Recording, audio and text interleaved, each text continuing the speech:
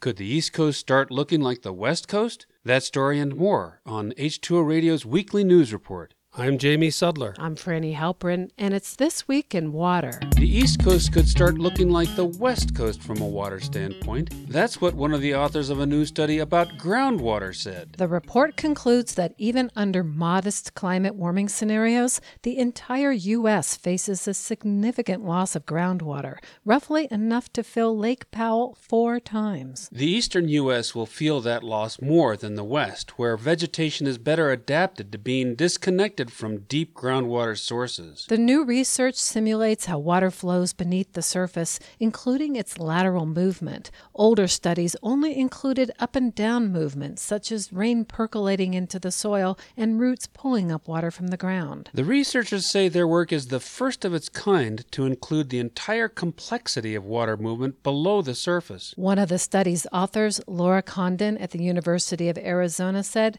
that there's a crisis in global groundwater storage, with underground reservoirs drying up at an alarming rate, adding that it's a problem because they nourish major growing regions around the world.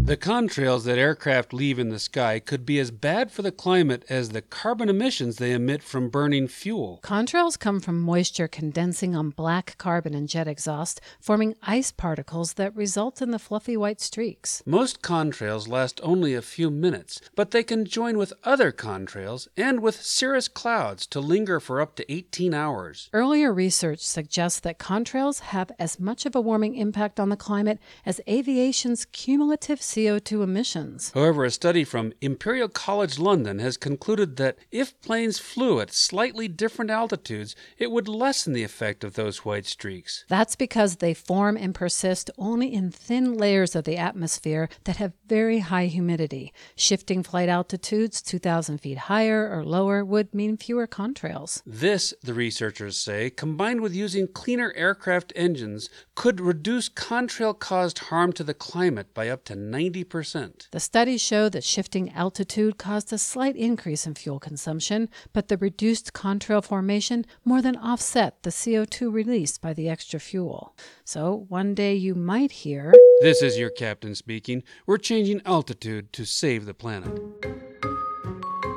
In addition to its beauty, the natural world provides benefits we all depend on, from water supply and fisheries to crop pollination and carbon storage. And according to a new report, the loss of nature would take a huge economic toll across the globe. In a study called Global Futures, researchers calculated the economic cost of the loss of nature in 140 countries and found that under a business-as-usual scenario, the U.S. economy alone would lose more than $80 billion each year. The study conducted by the World Wildlife Fund said that with continued land use trends and increases in greenhouse gas emissions, the world would lose almost $500 billion a year, roughly the equivalent of the economies of the UK, France, India, and Brazil combined. But if land use is carefully managed to avoid further loss of biodiversity and protections are put in place for ecosystems, economic outcomes would be dramatically better, with global GDP rising by $490 billion per year. The point? If governments act urgently to halt the loss of nature and tackle the climate emergency,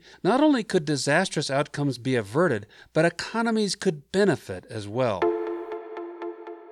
The office of British Prime Minister Boris Johnson disclosed last week that government officials are considering building a bridge between Scotland and Northern Ireland. According to MarketWatch, Johnson has promised to build major new infrastructure to better connect parts of the UK in the wake of Brexit. The bridge would span about 28 miles and cost an estimated $26 billion. But in addition to its huge price tag, it has another problem: bombs. The possible routes would span a vast munitions dump that lies at the bottom of the Irish Sea, where Allied and German bombs were dumped during the Second World War. The trench not only contains unexploded bombs, but also nuclear and chemical waste, all of which could be disturbed or dislodged by building bridge pilings. About 20 years ago, the construction of a gas pipeline in the area resulted in thousands of bombs being washed ashore, some of which exploded when they dried out. It's not certain if the bridge, which some are calling a Boris Johnson vanity project, will ever get past the initial idea stage. And finally, how you wash your dishes might affect climate change. Most of us would expect that modern dishwashers are energy efficient and use less water than washing dishes by hand, but according to researchers at the University of Michigan, that's not always the case. People who wash dishes manually fall into two camps: those who wash and rinse dishes under a steady stream of hot water, and those who use the less common two-basin method in which dishes are soaked and scrubbed in hot water and then rinsed in cold. And that latter group, the two-basin crowd, they bested dishwashers by producing 18% lower greenhouse gas emissions. But people don't have to give up dishwashers. They're associated with less than half the greenhouse gas emissions and use less than half the water of washing dishes by hand under a running tap. And the researchers had some tips to reduce the appliance's environmental impact. For example, they say you don't have to pre-rinse dishes. And don't select the heat dry setting or choose the heavy cycle over a normal wash unless you have a super tough load. That's it for This Week in Water. We'll see you next time.